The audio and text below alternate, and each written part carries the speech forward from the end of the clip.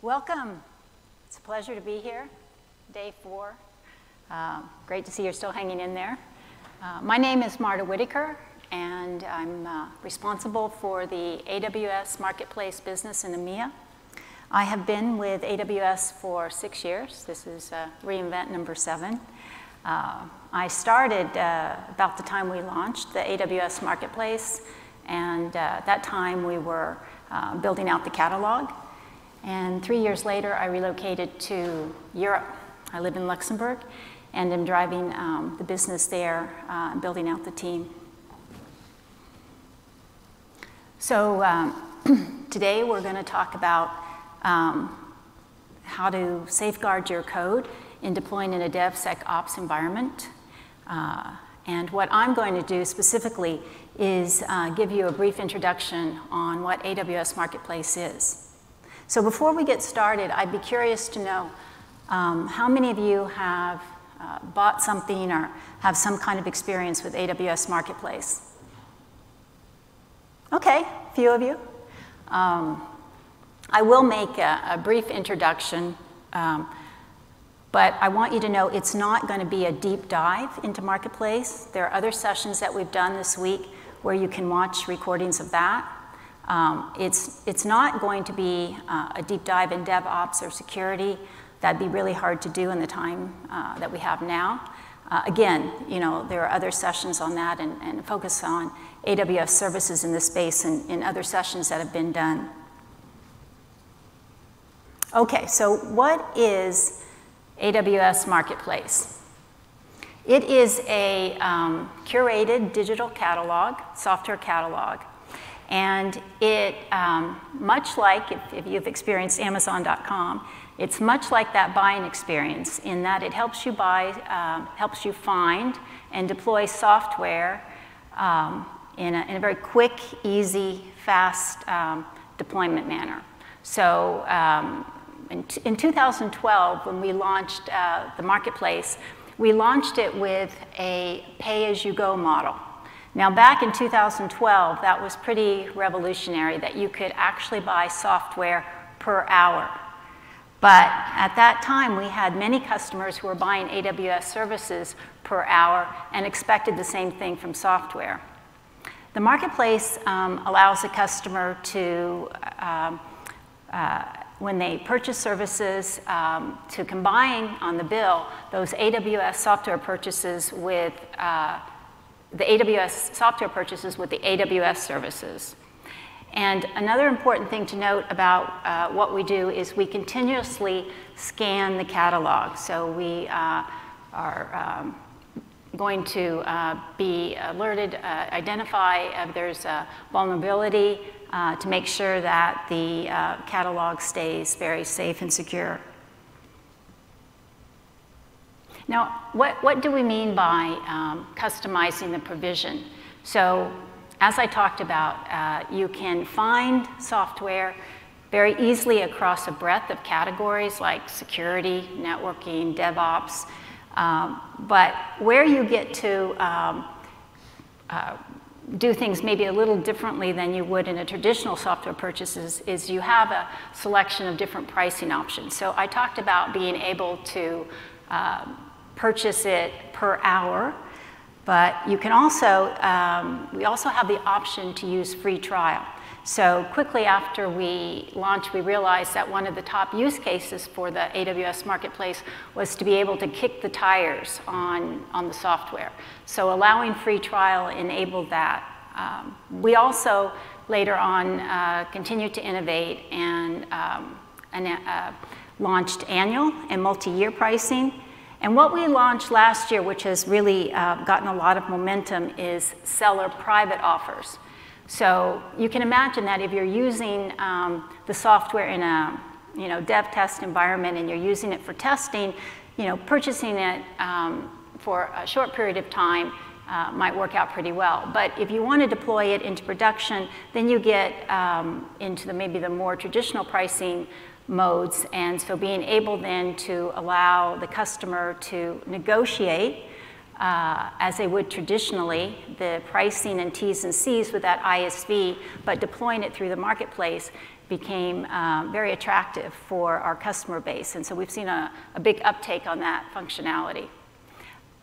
We've also continued to innovate in different deployment options. So started out with Amazon Machine Image, AMI, quickly followed on with software as a service, which you can imagine with its popularity. We support CloudFormation templates.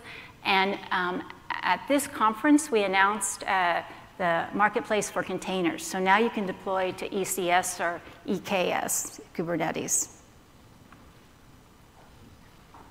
So in 2012, we were pretty excited to be at reInvent, number one, and have a software catalog of probably over 100 different listings. So now let's fast forward where we've got over 4,200 product listings in the marketplace.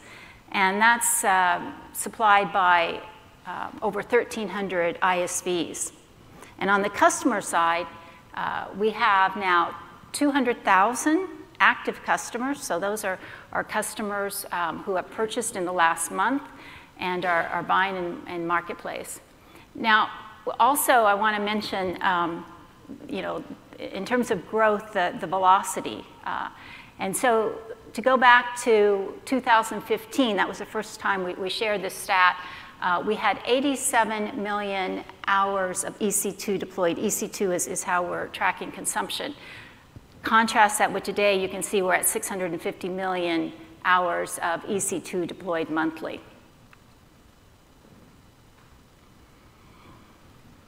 So it's probably not hard, especially being this week here in Las Vegas at reInvent, to believe that the public cloud trend is just going to keep accelerating. So what they're saying is, a little over 3 years, that 94% of all workloads will be in a cloud data center.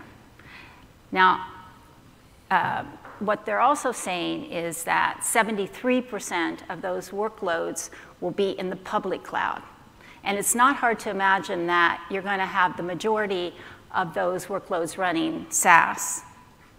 Now, with this kind of transformation happening, you can also see that it's a good time for customers, companies to reevaluate what their software portfolio looks like. And so what we've encountered over the last couple of years in having lots and lots of conversations with customers is this model has emerged, which we call the 550-500. And that is where the top part of this pyramid, or the bottom part, however you want to look at it, the number 5 is where you've got the 5 big players, and that's Microsoft and IBM and SAP, and companies dealing with those software vendors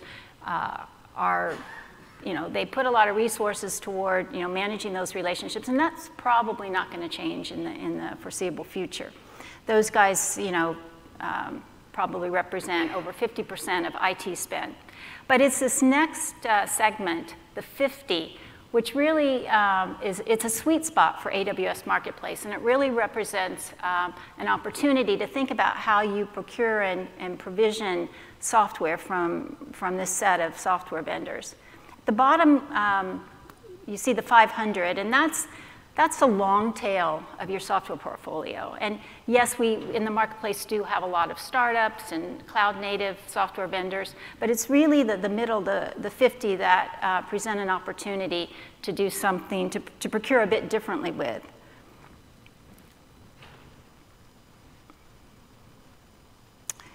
Now, these 50 ISVs, they basically represent or come out of these 8 categories right here. And I think you probably recognize many of them on the screen right now.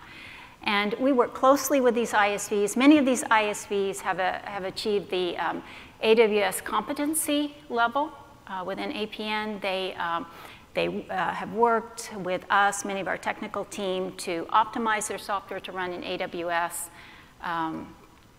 And we will continue to expand, enhance our catalog across these categories, other categories. And we will also add new categories. So this week we had another announcement where we announced a new category for machine learning. So today you can look at the machine learning category, over 200 listings of algorithms, models, which can be deployed directly to SageMaker.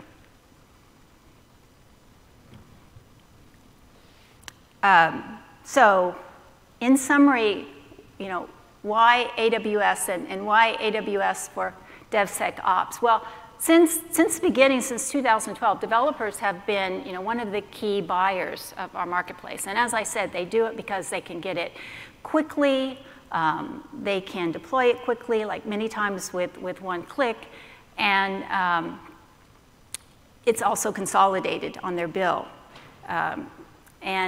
So what we want to do today is we want to talk about how, as I said, we would focus on a real-life use case.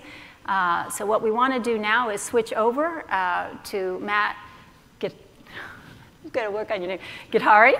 It's just Matt. He's going to take you through why AWS Marketplace for Security and look at the real-life use case with General Dynamics IT. And I hand it over to you, Matt. Great. Thanks, Marta. Welcome. Thanks for attending our session today. I know it's been a long week. You've probably been to a lot of breakouts. We're going to try to make this interesting and keep you awake here. So first of all, let me just ask the audience really quickly, who's aware of the shared responsibility model? You guys know what that is? Yeah, that's what I figured. So the entire reason that I'm here and that we work with companies like General Dynamics IT is to make sure that we have sufficient offerings from a security and DevOps point of view so that you, the customer, can take care of your responsibilities when it comes to securing your application delivery pipelines, right? That's my corner of the world. We're going to highlight Chef today as one of our key third-party offerings that helps with continuous compliance, automated remediation, and so on and so forth. And you'll get a good idea of how there are a number of tools, including Chef, that can help you with your responsibility in this model. So my job here today is not to go into a really super deep dive on DevSecOps. What I really want to do is I'm going to talk in sort of a reference architecture type of way about how we think about DevSecOps, some of the problems from a very abstract level, and then really this is just to provide context for our guests here from General Dynamics. So before we talk about DevSecOps, it's probably helpful to just talk about DevOps, right? You can't have DevSecOps without DevOps. So I'm just quickly going to kind of go through this. Waterfall methodology for producing code, for getting code deployed into production environments. It's a lengthy process. You're taking lots and lots of code. You're working on lots and lots of features over a very, very long time, and this can mean years in some instances. It can be, I think General Dynamics is going to talk about their sort of process and how long it took in terms of being longer than a year. But generally speaking, what happens here is you're doing lots and lots of work. There's not a lot of automation there. At the end, you're doing some testing. If something's wrong, you got to send it back.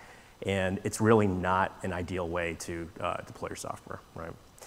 Then you have the Agile folks that came in and said, look, there's a better way to do this. We can take smaller feature sets, code to that, put some automated testing in here, and then get it over to production a little bit faster, right? Problem with that is that the operations folks weren't always necessarily ready to take that code and put it into production and actually make it work. So the underlying infrastructure wasn't prepped for it.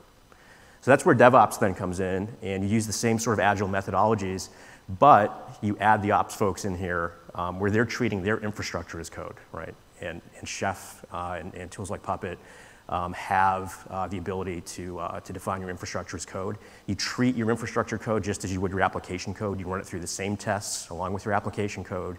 And then at the end of the day or at the end of the process, and these are very, very small intervals now that we're talking about, you can deploy your application code on your infrastructure code in a very cohesive way. And there are no surprises at the end. So you can do very, very fast deployments very, very frequently. So the kind of the equation for DevOps, if you will, it's automation times your development and infrastructure code, right? You want to automate as much of that process as you can in these really quick iterative processes, and that gives you DevOps.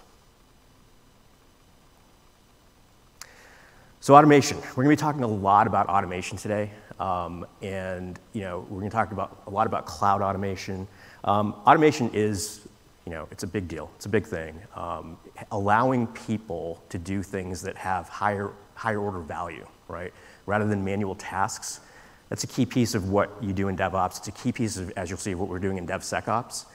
And ideally, if the more you can get automated, right, as you go up the stack, as you go into your containerized environments, as you go across these things, there is this theoretical goal out there where you could have 100% automation. I'm going to actually take you through why that's not realistic. It's something, again, theoretically we talk about that, but there are some manual processes that have to be put in place. Again, we'll get into that a little bit.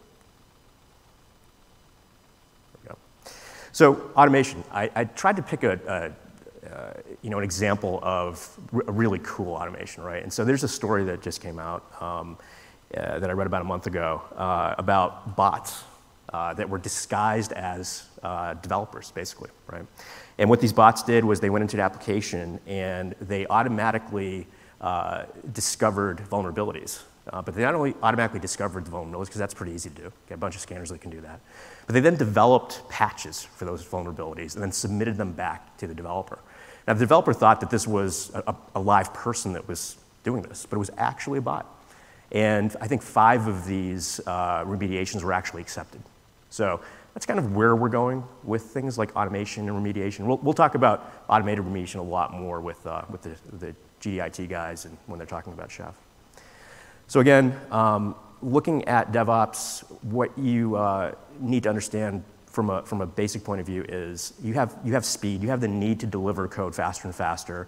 That's kind of on the y-axis here. You have an operations side or an infrastructure side that needs stability, right? And so you can be very, very fast and not stable, and that's kind of looking at it from a vertical point of view here. And then you can be stable and not very fast, right? You don't want to have those two things be mutually exclusive. What you want to do with your DevOps practice is actually cover more of this space where you're getting the speed and the stability that you need. Likewise with security and compliance, when you want to layer security and compliance onto this model, the first thing you need to realize is that security and compliance are not the same thing, right? They're very tightly associated, but they're not the same thing. And I do a whole talk on security versus compliance that we're not going to get into today. But suffice it to say, you can be secure and not compliant. You can be compliant but not necessarily secure. And what you want to do is you really want to maximize the values of both of those things just in the same way that you're doing with speed and stability. So what happens when you do that? You'll see a trend here, I think. What you do is you get DevSecOps, right? You have speed and stability on one hand that is not inhibited by security and compliance on the other side, right? So you're not being told by your security teams or your compliance teams, this is no good. This has too many vulnerabilities. You got to go fix this stuff. You got to patch this stuff before we can get it into production. While the developers are saying, yeah, but we needed these features yesterday to be delivered, right? So I had to get this picture, and my daughter drew this, and this is kind of the lion, unicorn, Pegasus, possibly. So solving for the problem, again, what you want to do in DevSecOps is you want to take that DevOps pipeline that provides your speed and stability, and you want to layer in security and compliance throughout every stage of your DevOps process. And then this is more of kind of the Gartner Magic Quadrant view of the world, right? So you want to be up in the upper right-hand corner here where you can quickly iterate your software. And again, security is not an inhibitor. Security is actually enhanced, it's embedded, it's part of the process. It's an automated part of the process. What we'll see, again, when we talk with the GDIT guys is that, again, having 100% automation or having everything fully automated is not something that necessarily can be done, and sometimes you don't want to do that. And that's what I just said, right? We're automation enthusiasts, but there is the real world. I'm going to take you through a whiteboard exercise via PowerPoint, which is going to be really exciting here. So let's imagine that I'm drawing this, okay? So you have delivery frequency on the x-axis here, right? So that is your DevOps team, that's your development team wanting to get faster and faster features out and published into production environments. And you got the security team on the y-axis here, right? You got some theoretical times here that you can deliver code, right? And deliver it hopefully securely and compliantly. And then you have sort of this line that's, hey, here's optimal security. Here's where we would love to be, all else being equal, right? So here's case studies. So we call the waterfall methodology that I talked about, right? Where you have a lot of code being worked on and kind of compounded over very, very long periods of time. Not a lot of automation.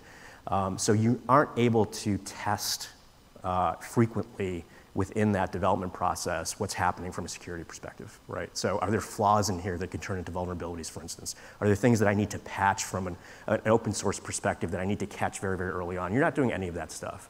And what happens is at T6 or T7 or so, you're doing some sort of manual security check, and the security guys are coming to you and saying, look, you got 3 choices here, right? We know this thing needed to be delivered at T6, but you can go with our option A, which is fix a few of these things, right, and deliver it within a couple of time periods, right? So 1 or 2 weeks later, right? But yes, so you're gonna have a little bit speedier delivery there, but you're gonna sacrifice your security. Then option B is, well, fix a little bit more of those bugs, but it's gonna take a longer time to do that. So you get a little bit more security, but less speed there, right? And then option C here is fix a lot of it, or as much as you can, and then you're really sacrificing your time to market in this case, right? This other line that I drew, this is more of the Netflix or the born in the cloud model, as I would call it. So these are companies that are really super quickly iterating software. They're using a lot of automated testing, they're using a lot of automated security processes in it, and they're deploying, hourly, every other hour, 2-3 times a day. And those are, again, the Amazon.coms of the world and, the Lyfts of the world and so on and so forth, right? So they are automation enthusiasts. And then you have what I think is more closely related to the real world, right? So you have a bunch of automated processes, and you automate what you can or what you should, given your corporate policies, given the regulatory compliance, status that you're in, and so on and so forth. And then you're kind of going with some manual processes where you have to, right? And then GDIT is going to talk a little bit more about that. So when we talk about DevSecOps, there are basically 2 ways of looking at this, right? There's security of the CI/CD pipeline itself, right? So those are going to be your normal things like identity access management, making sure that the right people have the right access to the right things at the right time, right? You're going to be talking about things like a WAF to make sure that you're able to do proper web application firewall stuff.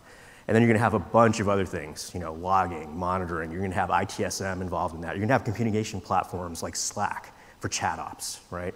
So there's an entire world of products that sort of insulate, if you will, the CI/CD pipeline.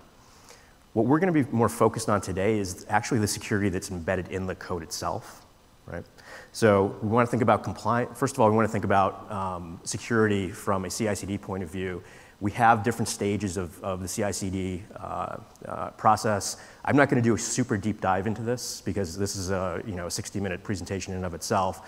But this is just to give you some idea of some of the security things, some of the security tools that are tied to different parts of the CI/CD DevOps process, right? So you have things like static analysis that happens early on in the pre-commit phase. You get into software composition analysis to look for open source flaws in the commit phase. You have more dynamic analysis that goes on. You have your unit testing of your infrastructure code, pen tests, and so on and so forth. And then when you get ready to deploy and you're thinking about your production environment, the safety and security of your production environment, you get into runtime application self-protection. You get into things like configuration management and so on and so forth. So underlying all of this really is continuous compliance, right? So recall, security is not the same as compliance. You also need to make sure that everything you're doing throughout this process is connected to your compliance standards as well. So here are some of the offerings in the marketplace that we have that fall under this sort of embedded security, if you will, inside of your code, right? So we have continuous compliance offerings. We have static analysis offerings. We're working with a lot of the dynamic analysis players today. The open source scanners like Black Duck. Container vulnerability has become a big part of what we do now, working with companies like Tenable and Twistlock. And then the runtime application self-protection, as I mentioned, getting a nice core set of partners in that space. So to kind of sum all of this up, with DevSecOps, it's not just delivering at speed and delivering into stable environments. It's really helping the developers to treat their application code and their infrastructure code, looking at security flaws as really functional defects, right? And the same thing goes for infrastructure, right? I want to kind of make sure I keep banging the drum on this. Your infrastructure can be treated as code, and it can be treated the same way as your application code, right? So you can do similar types of testing, not exactly the same, but you can do security checks on your infrastructure code as it's going through that CI/CD pipeline. So at the end of the day, you want your developers to be able to push application code and accelerate that into production through CI/CD. Ops teams want to get that infrastructure code ready and prepared to receive that application code. And then the third big piece of this is really having security compliance being part of this and orchestrated really well with application code in your infrastructure code. And so with that, I'm going to turn it over to our friends from General Dynamics IT, and they're going to take you through a very specific use case. Appreciate that, Matt. I'm Brad. This is Zach. We're from GDIT. And kind of our scope there, we're senior cloud engineers. We have over 200 AWS accounts, which run thousands of nodes in our environment. And talking about our journey, kind of what got us started, I'll give you a little story. Our process is really centered around security. And what we did was we were taking SMTP, a mail relay, moving it from a Windows box over to a Linux box. With that, we have a very manual check, going through all that. It took 13 months to get into what we call ATO, which is kind of like time to production. Through that process, we also realized that there wasn't really any visibility post that. We do have, continuous monitoring, stuff like that, but really what's going on in the environment on the nodes. And the scalability, just 13 months to ATO. I know other individuals in our environment go anywhere from 6 months to 18 months, which really, it doesn't help our developers, it doesn't help our operations team. So being able to have that scalability and visibility is key for us. So one of the big things being an intelligence division of General Dynamics, what we provide and why we need to fix it is we need to be able to provide applications to the warfighter, to either our customers on the ground or customers globally. And with those applications being delayed, obviously we need to make sure that we increase that time so that we can get those new applications out there to support our cause. But also it enables our security teams to actually increase efficiency within their division, get that compliance and continuous monitoring, and then also move towards actual remediation of things like 0 days. And then truly give our security team positive control, because currently they're in a fight or flight type of mentality, and fix the fires that come up and then move on to the next one. So knowing what some of our issues are, as well as knowing why we need to fix it, gave us a lot of motivation to develop a solution and really bring, like we were talking about, our ATO process, make it a lot shorter, give us that insight across our entire enterprise, being able to continuously evaluate everything that's going on. So when we have someone who is another engineer or another program who has access to that box, and they decide to change something, being able to see that change and how it impacts our environment, as well as mitigation of 0-day vulnerabilities, which is huge. So some of those components that enabled us to do that was Inspect, Chef Client, Chef Automate, Habitat, and a CI/CD pipeline. So just to give you a little bit insight onto Inspec and Chef Client, obviously Inspec is just a system service that runs compliancy profiles, and Chef Client is a local system service that allows you to do your configuration management and mitigation of these 0 days. Well, one of the big things for us is in relation to Brad's story, why it took 13 plus months for us to get this accredited was essentially, before we had Inspec, we had to step through each individual process of creating it, testing it, getting it staged, and then we got to security and we said, hey guys, we're ready to get this accredited and move to production. And they said, all right, well, based off these controls and based off everything it's accredited to, we need you to go back and fix these things. Well, then we'd go back through the cycle, fix, remediate, come back. Well, then it would sit on the desk for a while, and then they didn't, they'd come back and say, no, we need more. And then finally we got to production. Well, we brought in Inspec, and now using Inspec, we're able to have that continuous compliance all the way through all the processes. So within your dev, within your QA, and then actually being able to have security see that from the beginning of life to the end of life, so that they actually have insight through the entire process, and we don't have to wait as long. And in regards of the SMTP, we were actually able to use Inspec to get an accreditation of the system within 2 weeks with future iterations of that system. And what that allowed us to do is bringing Inspec in allowed us to bring multiple teams together, not only just us as the infrastructure team, but also be able to bring in our security team and our DevOps team in regards to, all right, well, hey, we built it, security sees us testing it, they see our remediation, our fixes getting implemented, and we're able to actually show that throughout all the stages we're compliant, but also very secure.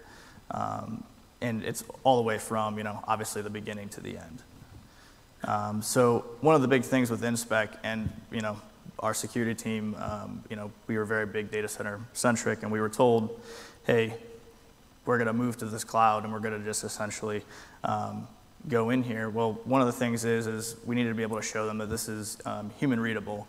So being able to show security that Inspec is very easy to read in the fact of, hey, this control with this title, and we'd be able to give a description based off of, whatever framework, NIST or CIS benchmark, and give it a score saying, hey, this package, libsc Linux, it should be installed.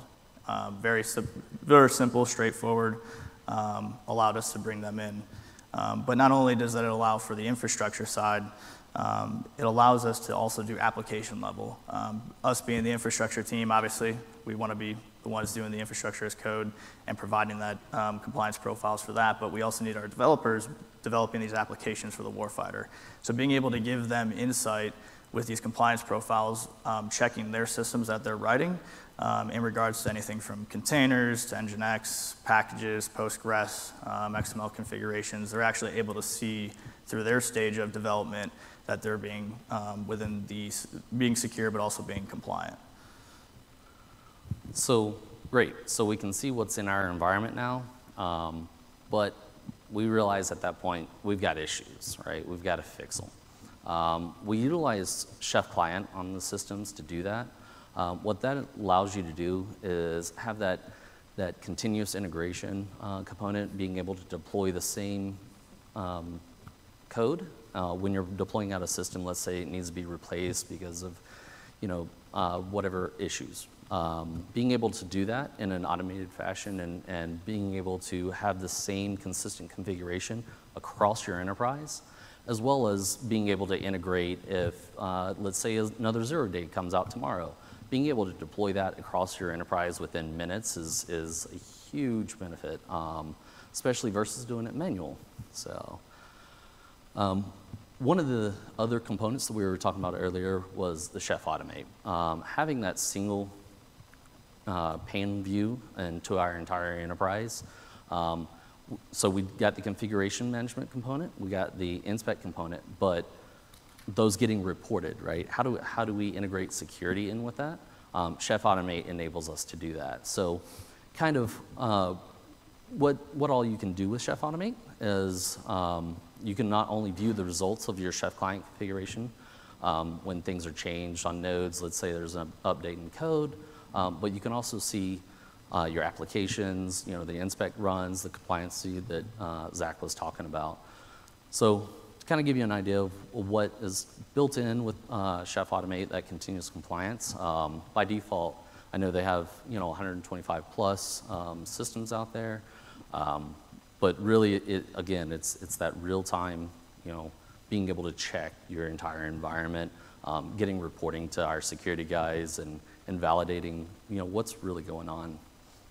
So part of that also is evaluating our accounts. When you have 200 plus AWS accounts, it's very difficult to go through it manually. And not all of our accounts are identical. There's use cases for different programs and things that we maintain. So being able to tailor it to that program and really evaluate it gives us that positive control over the environment. It's massive, so being able to see all that. A good example is if, let's say we had a bucket out there, an S3 bucket named My Secret Files, because it's got your AWS keys to your admin user account, and you don't want to give that out to anyone. Well, if you have something like that out there, first, you want to make sure the key's there, so maybe you don't want to lose it. You also want to make sure that it shouldn't be public, and that you do log it, so when it gets accessed, things of that nature. So this is just an example of kind of what that looks like as a policy within InSpec. So being on the infrastructure team and being a big provider as an ISP to hundreds of other accounts, we don't want to dictate the tool set that they have to use. We know that there's plenty of other tools out there, but internally what we'd like to do is we use Chef very heavily, and we also provide it as an enterprise tool. Well, Chef Habitat allows us to provide these compliance profiles for us to security, and so initially, before utilizing any of the Chef tool set, we were very standardized in building from the operating system up, adding those libraries, the application libraries, the application. Well, when the intelligence division said, hey, we're going to go to this cloud thing, they were like, we're going to use Amazon. They said, we're just going to lift and shift all of our applications, and we're just going to put them in the cloud, and it's going to work. Well, obviously, we all know that doesn't happen. So what Habitat allowed us to do is essentially create contract layers, right? So instead of building from the OS and up, you build from the application down. So we're able to package our applications and actually, in a way, containerize them to where they are sufficient of themselves. They have all their libraries. They have everything that's needed to run that application, independent of what OS they're on, just as long as they're on the same family of the kernel. So this allowed us to build our pipeline, which Brad will go into, that allowed us to get our insight into our base Amazon image that we create, and also be agnostic to the tool set so that our providers don't have to worry about ingesting just what we provide. Yeah, so like Zach was saying, CI/CD pipeline is huge, right? Being able to have that consistency, test your code, because you don't want to test a code, put it on a box, go through your ATO process, and realize it may not work, right? But having that pipeline, being able to easily go through it and test out your code as you go is huge. So I'm going to give you an example of kind of one of our pipelines. It's very high level, not a lot of detail, but let's say we have a new security vulnerability. We need to write a configuration component for it. We'll take that, we'll write it, push it to Git. In there, Jenkins will see that, kick off a pipeline to, we utilize Packer to spin up the systems and stuff like that, but it utilizes Chef under the hood to do the configuration management changes and some other components like InSpec. At that point, it creates the AMI, and if that build job goes through, everything's good. So then Jenkins takes that AMI, then kicks it off through the CloudFormation. We install Habitat and InSpec at this point because we want to evaluate all of our systems, all of our applications on that new AMI, make sure it works for our entire enterprise. Those results then get reported into Chef Automate. So now you have not only your testing, but your single pane of glass for your new AMIs. And then it also, Chef Automate notifies us, as well as security, that, hey, there's a new AMI there, it passed, here's your current status of it. If we're okay with that, then we go into GitLab, then we merge to master. And that will then kick off a build job that then creates an AMI that we share across our enterprise. So the biggest thing, obviously, with the key benefits, not only do we use, as was mentioned, the marketplace AMIs, obviously, right? You know, we go anything from Red Hat, SunOS to the Windows, and that marketplace provides us the standard base image across all of our environments to make sure so that we don't have to build that OS ourselves. So we highly benefit off the marketplace. But then with utilizing the marketplace and utilizing Chef and the entire suite of their tools, it really did provide us a real-time view of the enterprise when it comes to from beginning of life to end of life. It gives security that positive control that they've been looking for, and ensures that they're not worried about what's actually being spun up in our environment. And then we can obviously, be able to detect any security issues or flaws in the applications before they even reach production. And it provides us that scalability to provide us the ability to move quickly, move fast, and really the biggest goal for us is to be able to reduce that time to production. Because, circling back, we need to be able to provide applications and to the warfighter, to these people on the grounds, because, their job and their mission depends on it. So, but overall, that's, the biggest benefits that we get out of it, and we are continuously growing, continuously moving, so we're going to continue to add more automation, but make sure that we have the steps to have manual verification, because our security team is definitely wants to see what's going on. So, and with that, we have time for Q&A, Matt. And Yeah. Well, so if you guys have any questions about what we do, marketplace, DevSecOps, we have time to answer any questions. Yes, sir.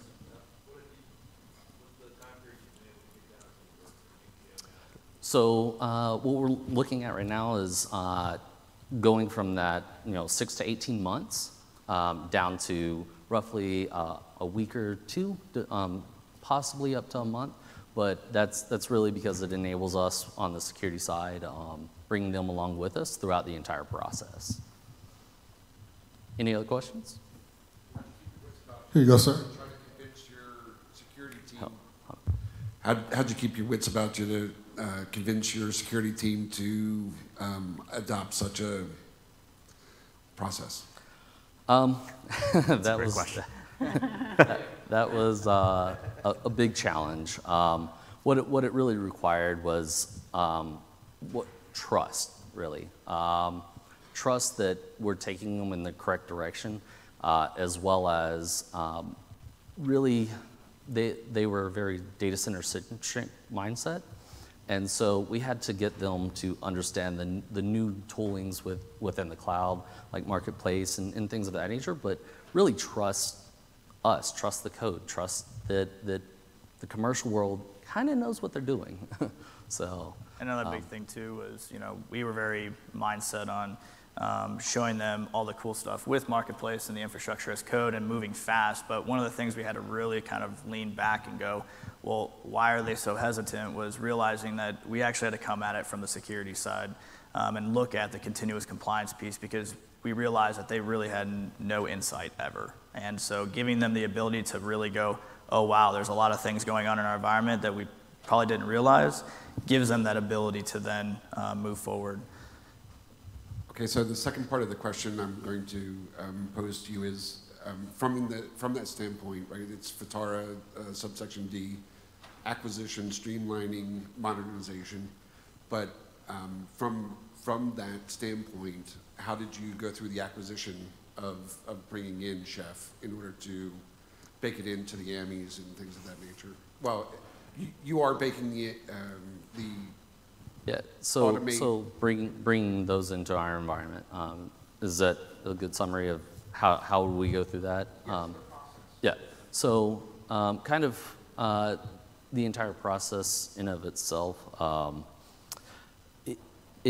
So we have to get things approved because we're not commercial. So doing that, it's been very challenging. But really, it came down to what our needs were. What were we needing something, a tool for compliancy? Yes. Were we needing a tool for configuration management? Yeah. So it's really the full scope of everything and specific to our environment. Others may have other things that they bring in that works for them. So.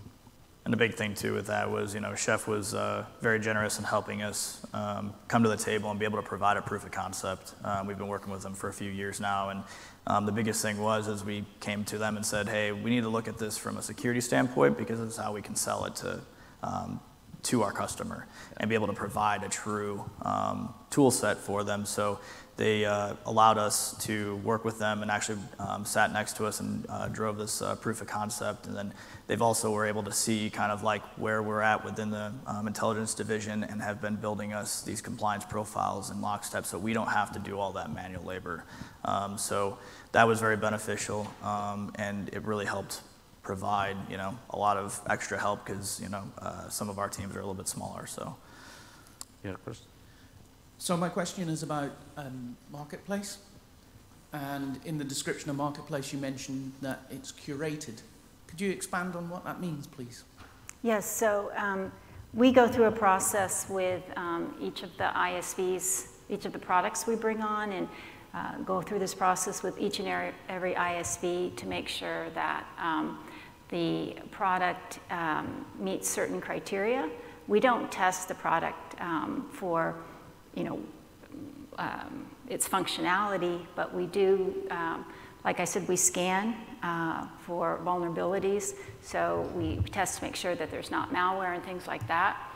We test we confirm that it's, the product is GA'd and ready to be consumed in a production environment.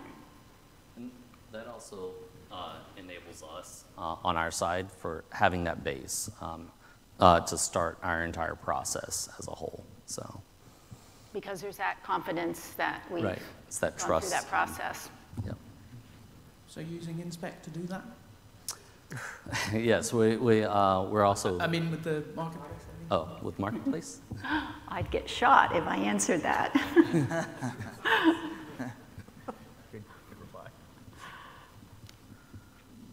Any other questions? Anybody? No? Can other agencies use your work, especially in the acquisition, to utilize your process to quicken the pace of getting to where you're at today? Yeah, I mean, we put stuff out there for our entire enterprise to see within our environment, kind of more specifically. But we've also, a lot of the stuff that we're using is very public. It's out there on GitHub as well. And so, I mean, yeah, if you need any assistance, just let us know. We can talk afterwards if you would like. Anyone else? Excellent. No? Awesome. Okay. Thank you for your time. Thank you. I hope you enjoyed Thank you very it. much. Thanks.